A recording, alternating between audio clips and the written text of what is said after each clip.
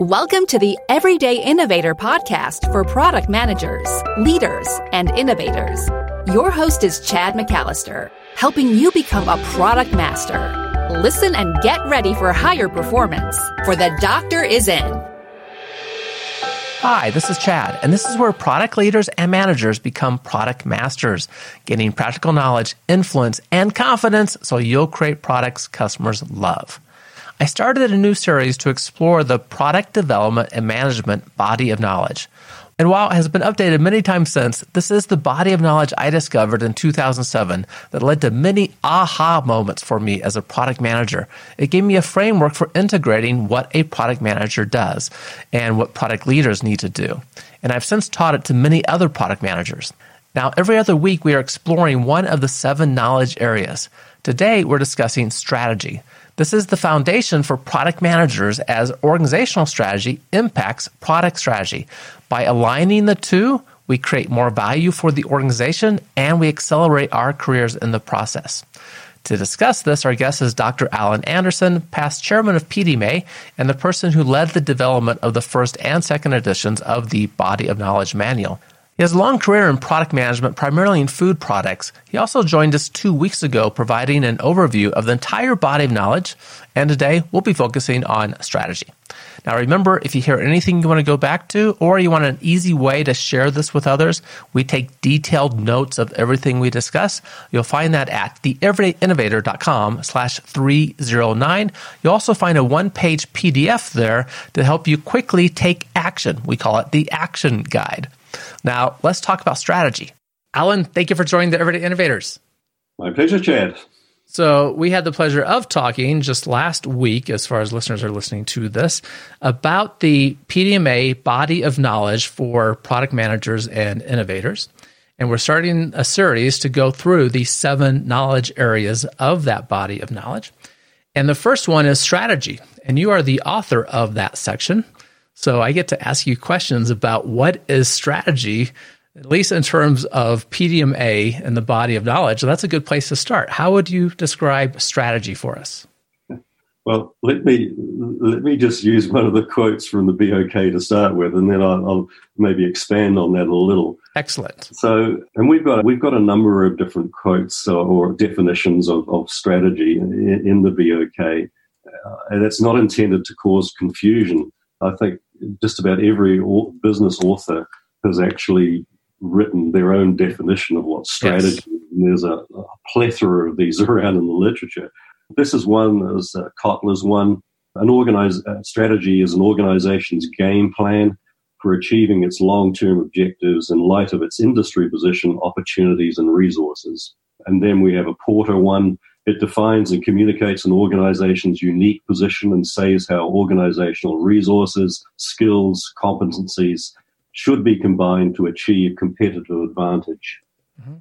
So, I mean, basically what that's saying, a lot of strategies are described in war terms, and in these days, gaming. It's really positioning the company in a way that it can use its resources, the competitive advantage it has to actually achieve its specific goals that are defined by the company.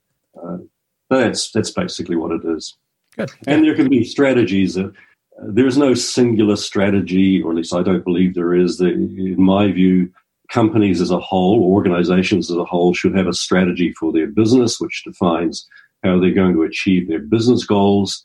Embedded within that are a number of other sub-strategies, if you want to call them that, contributing strategies like the marketing strategy for the company, the IP strategy, and of course the innovation strategy, which is a key component of the overall business strategy and an overall contributor in most companies to achieving business aims or business goals.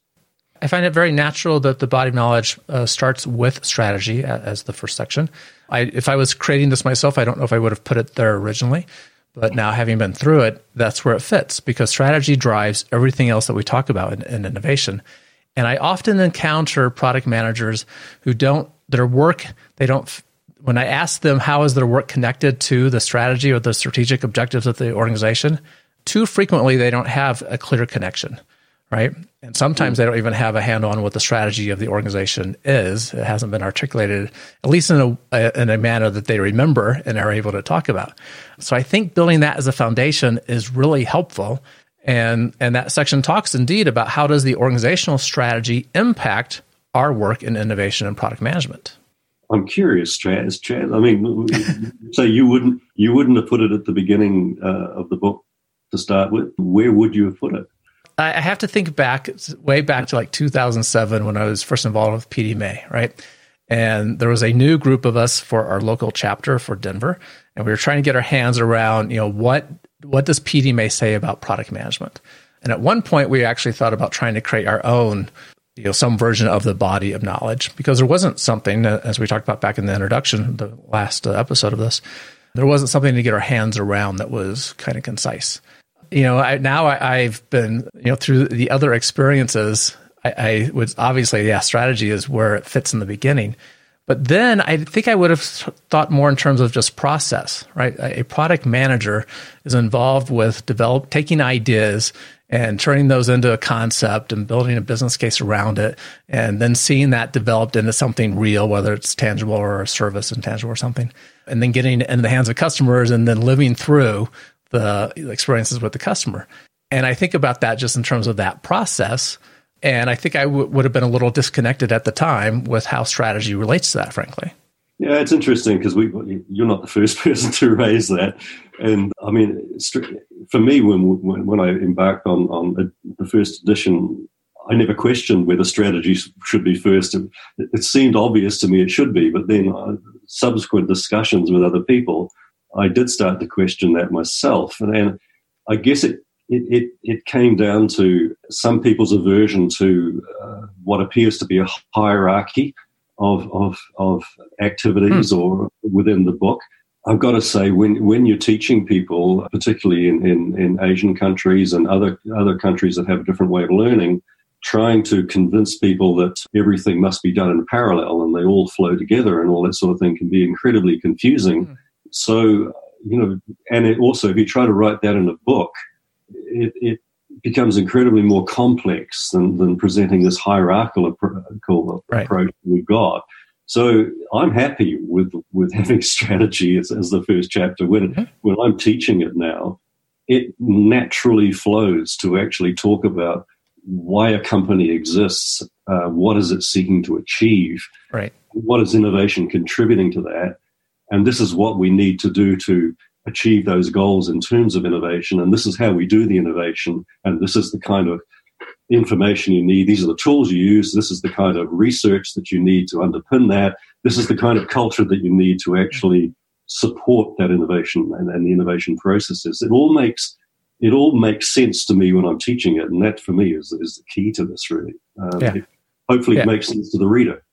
Right. I think it is the important foundation to begin with. And a connection I had that helped with this a little bit was many years ago, First State of the credit card processing company. They were providing an incentive for all of their employees to get MPDP certified. It's the certification that this body of knowledge relates to, the new product development professional certification, MPDP. And I thought that was really interesting. Why would an entire organization of their magnitude incentivize their employees to get MPDP certified? Not just the people in product, but everyone, right? And it was because they had created a strategy before of how they were going to stand out in the marketplace and achieve double-digit profit growth. And they had set the expectation with Wall Street as a public company about doing so.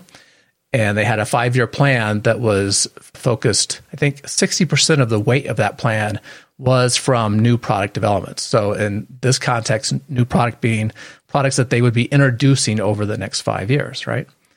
And now all of a sudden that kind of tied things together for me. It's like, okay, as a public organization, they need to get their profit margin up higher to be more appealing to stockholders. And they had set this expectation with Wall Street. And they're going to do that by developing more valuable products for customers. And to get there, we're going to have everyone know about at least the foundation, get MPDP certified so we can all talk the same language and know what's involved in developing products. That was interesting to me. It tied together some concepts.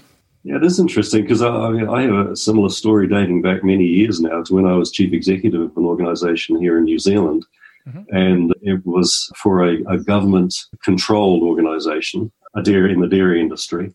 And each 5 years, the organisation or the company had to be audited. And one of the elements of the audit was actually the innovation practices.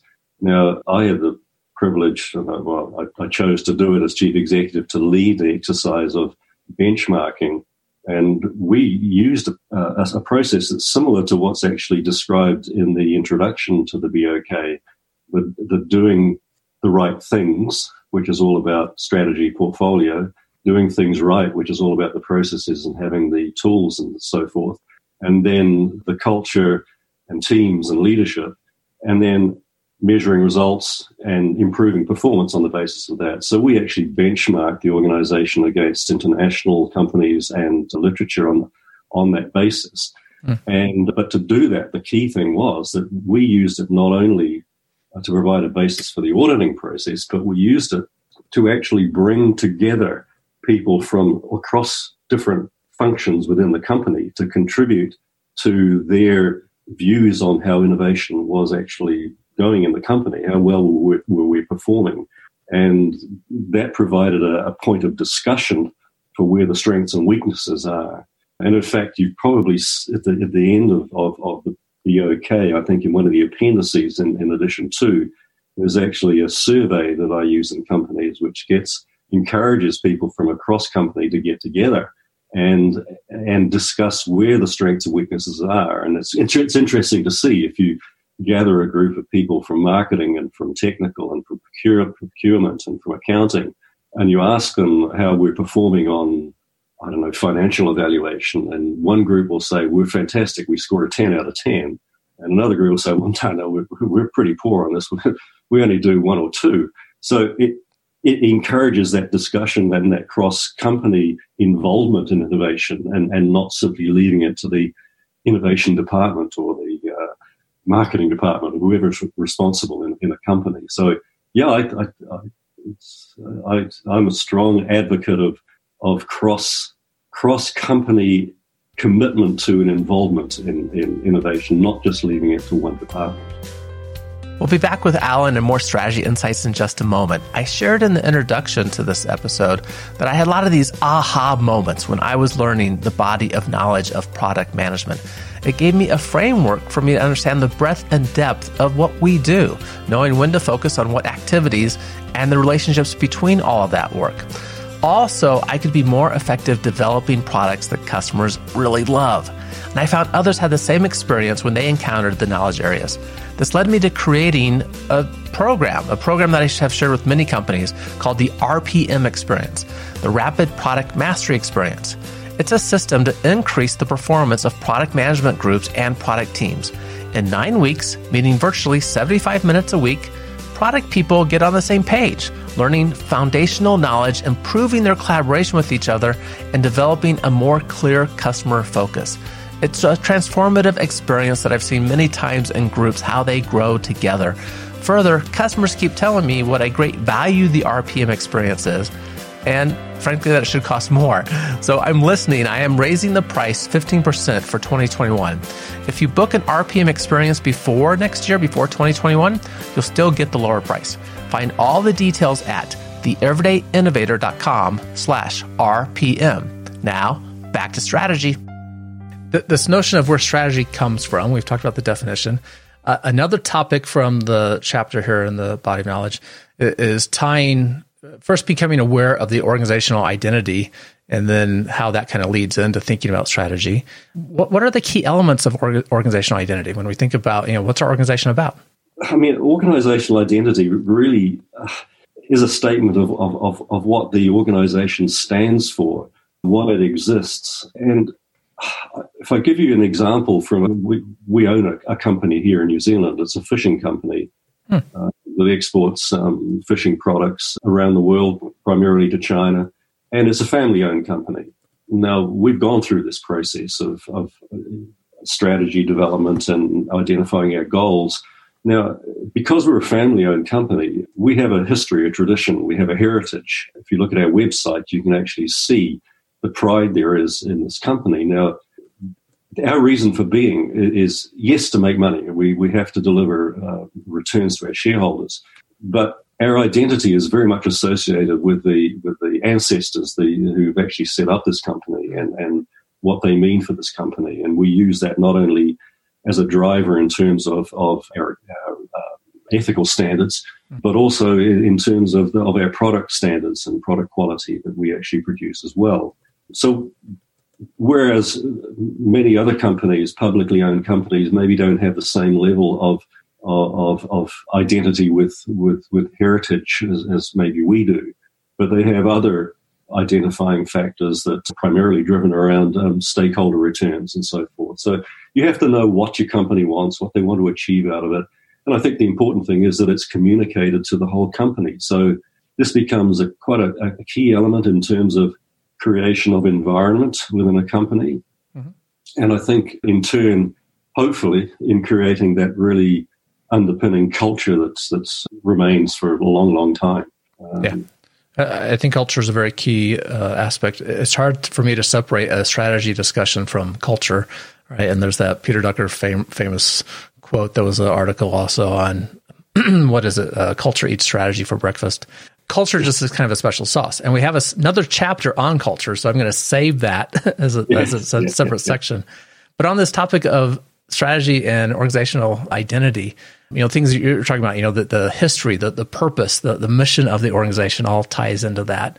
Mm. And part of that is also kind of the vision, right? Where we want to be going as an organization. And I was recently working with a company, and they did not have they couldn't find for me anywhere a clearly articulated vision for that organization. And one of the guys said, well, isn't vision kind of an outdated notion, right? We have our mission, we know what we're about. And so we just talked about that a little bit. And then it came up in subsequent interactions. There were some decisions that needed to get made. And without knowing where we were heading, it was really challenging to be able to decide if that was, is this acquisition the right acquisition to make? Is that consistent with where you're going as an organization? And all that kind of ties into organizational identity, right? Absolutely. And again, harking back to this fishing company, it's now a third generation, and we're moving into the fourth generation of this company. Now, most family-owned companies don't exist past the third generation. That's right. Yeah, the kids don't want to take it on. And so our goals for the company are not just to make profit. They're actually to provide the culture, the fabric of engagement for the whole family. So it's not just the company becomes almost a centerpiece for the glue for bringing this family together. And so to that end, we've just recently developed a family charter to actually involve the next generation. So this is all part of the vision moving forward. And so, and you could call it strategy if you like, sure. In the end. But it's a very simple example, but to me it's quite meaningful because it's one of the real issues I think around this topic is that when you teach it and you actually take it out into companies and you do consulting work, you invariably end up with very trite mission and vision statements that if you look at a whole collection of them across the global companies, basically there's a lexicon of the same words used, but just used in different orders. And I think it's really important when you're developing a vision for a company that you take it from a very personal perspective within the company itself and try to make it very real for the company and the people involved in the company, and don't just pick it up from some consulting manual or from another company that looks pretty good to you worldwide. Right. Yeah, it needs to be inspiring and personal and relatable to others. Yeah. Yeah. Okay. So this knowledge section introduces strategy, different definitions of strategy, how we think about organizational strategy.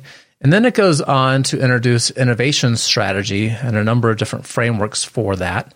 Let's spend some time just talking through the frameworks a bit that are in there for innovation strategy. There's quite an emphasis in the book on innovation strategy being embedded within overall business strategy and the fact that it should not sit in isolation. Now, I guess there's there's a key question as to whether innovation strategy should drive business strategy or business strategy should drive innovation strategy. And to me, I think it's a kind of yin-yang sort of thing. It's one doesn't necessarily drive the other. They actually work in harmony. And I think that's the key thing here. I'm not a great advocate of downward delivery of edicts on what should happen in different strategies or different departments in company. I think it's very important that everybody works together. So innovation strategy ultimately delivers against the goals that the company set and is consistent with the vision. And you should see those connections very clearly in whatever you write within an innovation strategy. And innovation strategy is in terms of strategy definition, is very much the same as what we use for the generic definition of strategy. It's actually achieving the goals you want to achieve, using the resources to achieve competitive advantage. Exactly the same thing, but focused around specifically, in this case, product innovation. When you're embarking on developing an innovation strategy, we recognize that people need some frameworks to assist them in actually developing this strategy.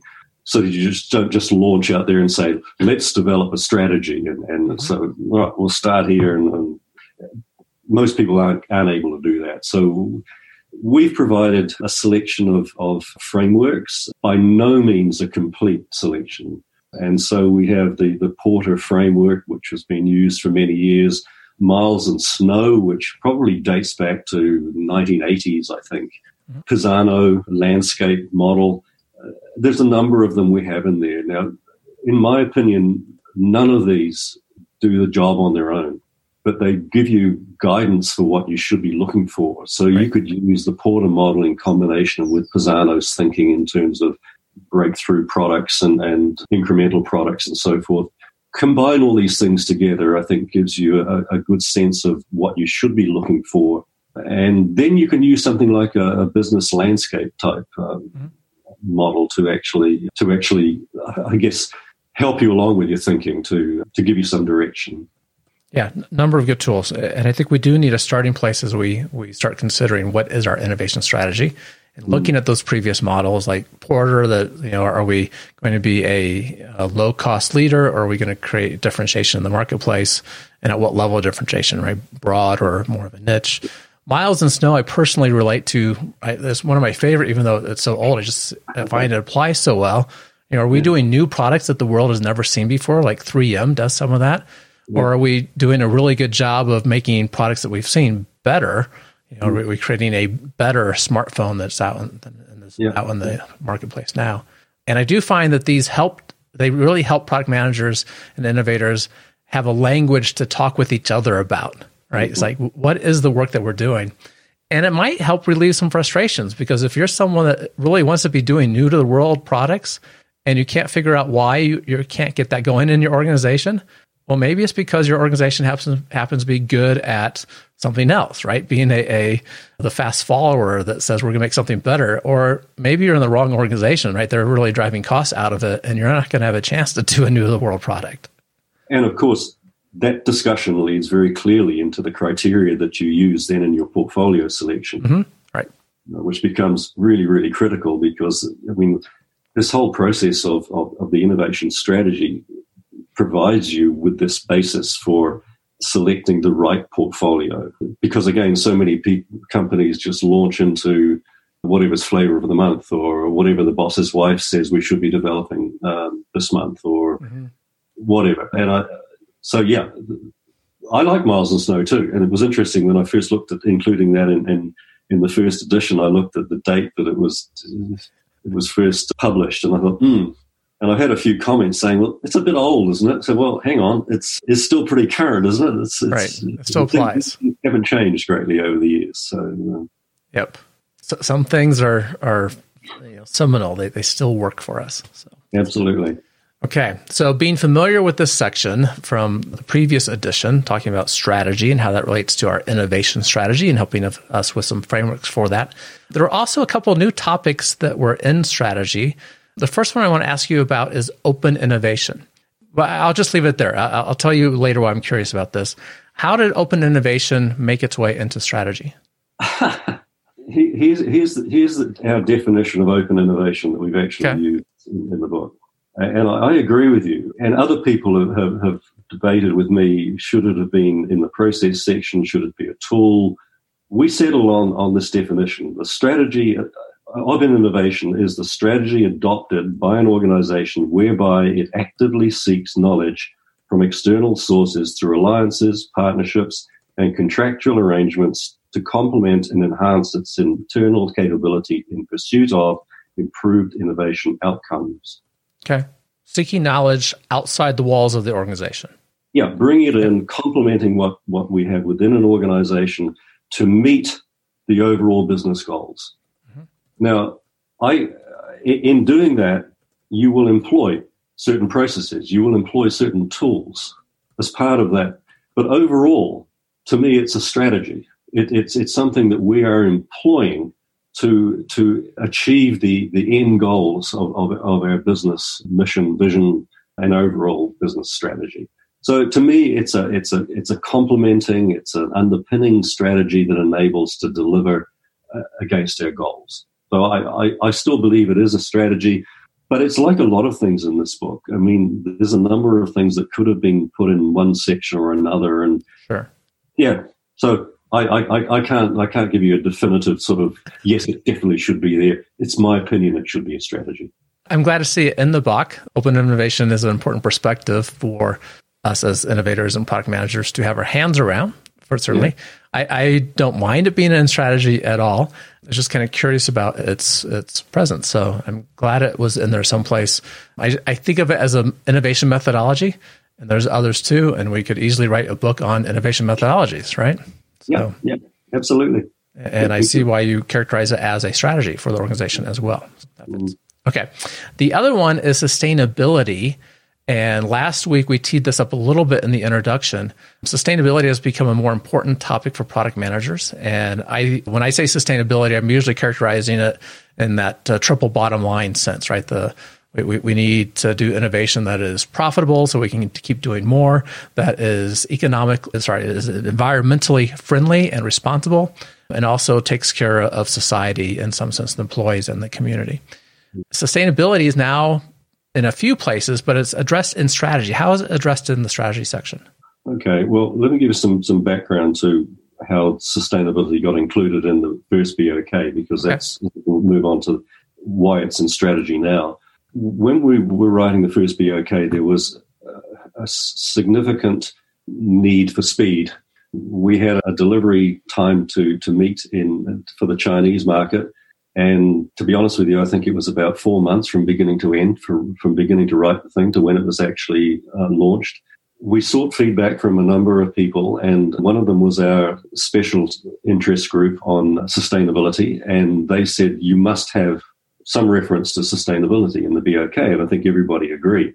Mm-hmm. We didn't have a lot of time to really think through how this should happen. But at the same time, we were also getting a lot of feedback saying you need to have more emphasis on product management, particularly lifecycle management. And rightly or wrongly, we decided to have this section 7, chapter 7 in the first BOK, which we entitled Lifecycle Management.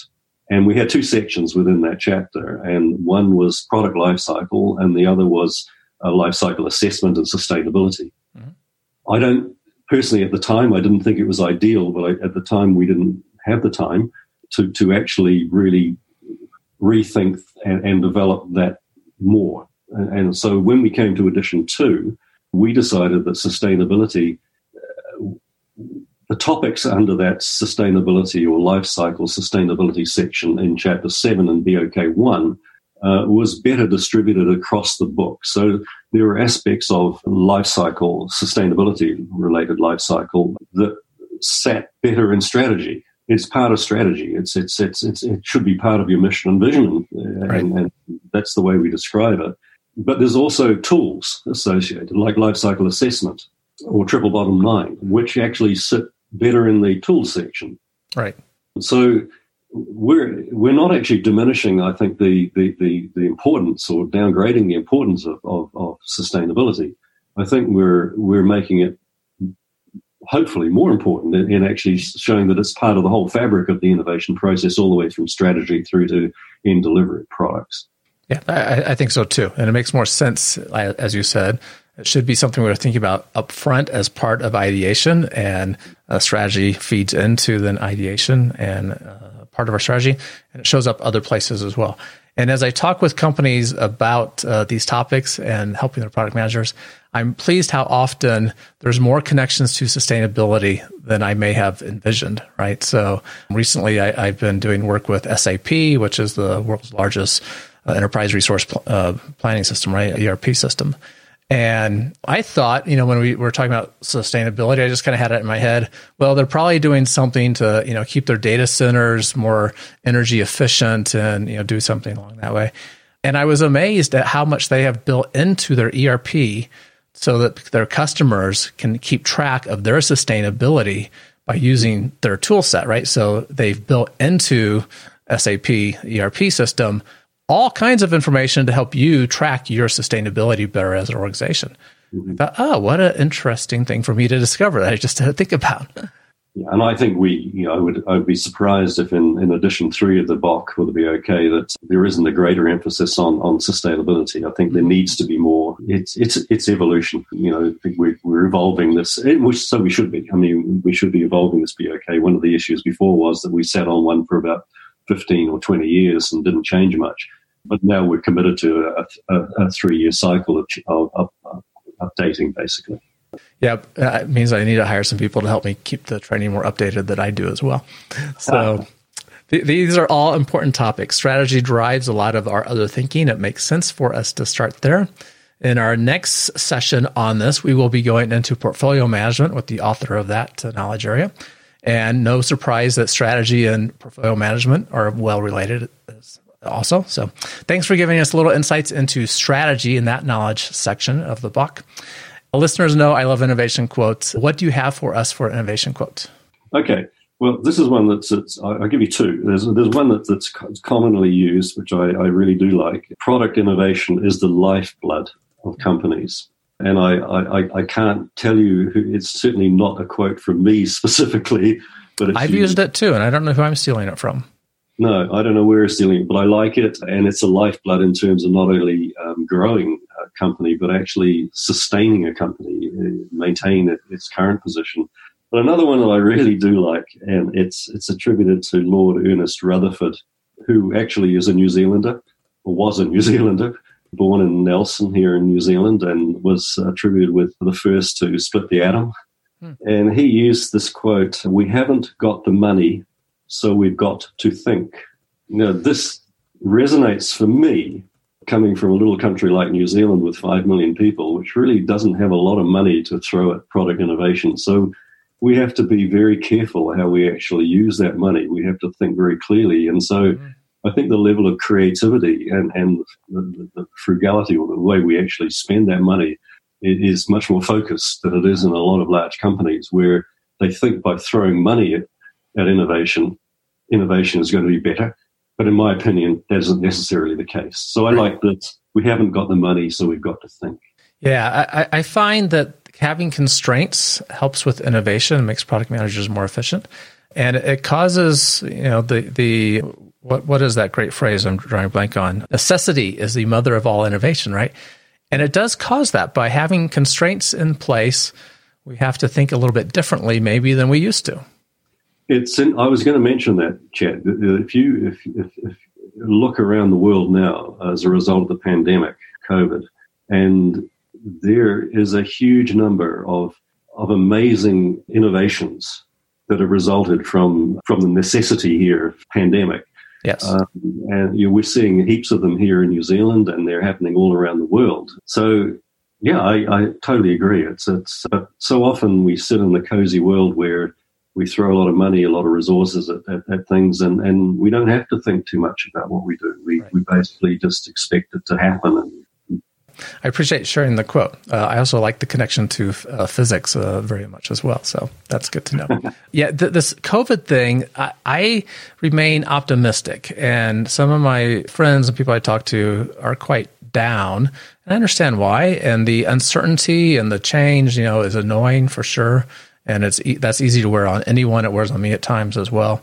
But I'm an innovator, right? And I know the constraints that are being brought to society now because of the pandemic. in a few, I don't know what the time frame is going to be, but we're going to see in a few months to a few years, new companies, new capabilities that got started because of now that would not have ever existed otherwise. And I know we will be able to innovate our way into a better place in due time. I couldn't agree more. And I know with our small company that I referred to before, our fishing company, that we believe that we actually positioned ourselves probably unintentionally for a world that was post-pandemic through moving away from bulk supply fish into home delivery chilled fish products, which, given the current concerns about contamination and so forth, and the need for tracking of origin and so forth, that this has actually put us in a great position for the future. And we've talked about this recently, that the pandemic is actually, it will force a number of changes, and people who don't change, it is a disruptive influence. Right. We talked about disruption in the strategy section of the BOK as well. If you don't recognize that the potential impact of disruption within your company, then you won't survive for the next 5 to 10 years. Mm-hmm. That's right. Very good. Okay. Thank you so much for taking us through the first knowledge section of the body of knowledge for product managers and innovators. We got a few items of strategy under our belt. We'll tackle portfolio management next time. Alan, when we were together last time, you shared that your LinkedIn profile is a good place to connect with you. Is that still the case? Yes, indeed. I will put that in the show notes. Or through PDMA, okay. The association. They know how to get a hold of you since you helped edit and put this all together. Okay. Alan, thank you again for your time. Well, thanks, Chad. Thanks for everything you do, and it's been a great pleasure. Thank you for listening to The Everyday Innovator. This is where product leaders and managers become product masters, gaining practical knowledge, influence, and confidence so that you can do what? You can create those products that customers love. Find all of the details that Alan shared with us, along with the one-page action guide to help you take action now on those topics of strategy at theeverydayinnovator.com/309. Keep innovating. Thank you for listening to The Everyday Innovator, which teaches product managers to become product masters. For more resources, please visit theeverydayinnovator.com.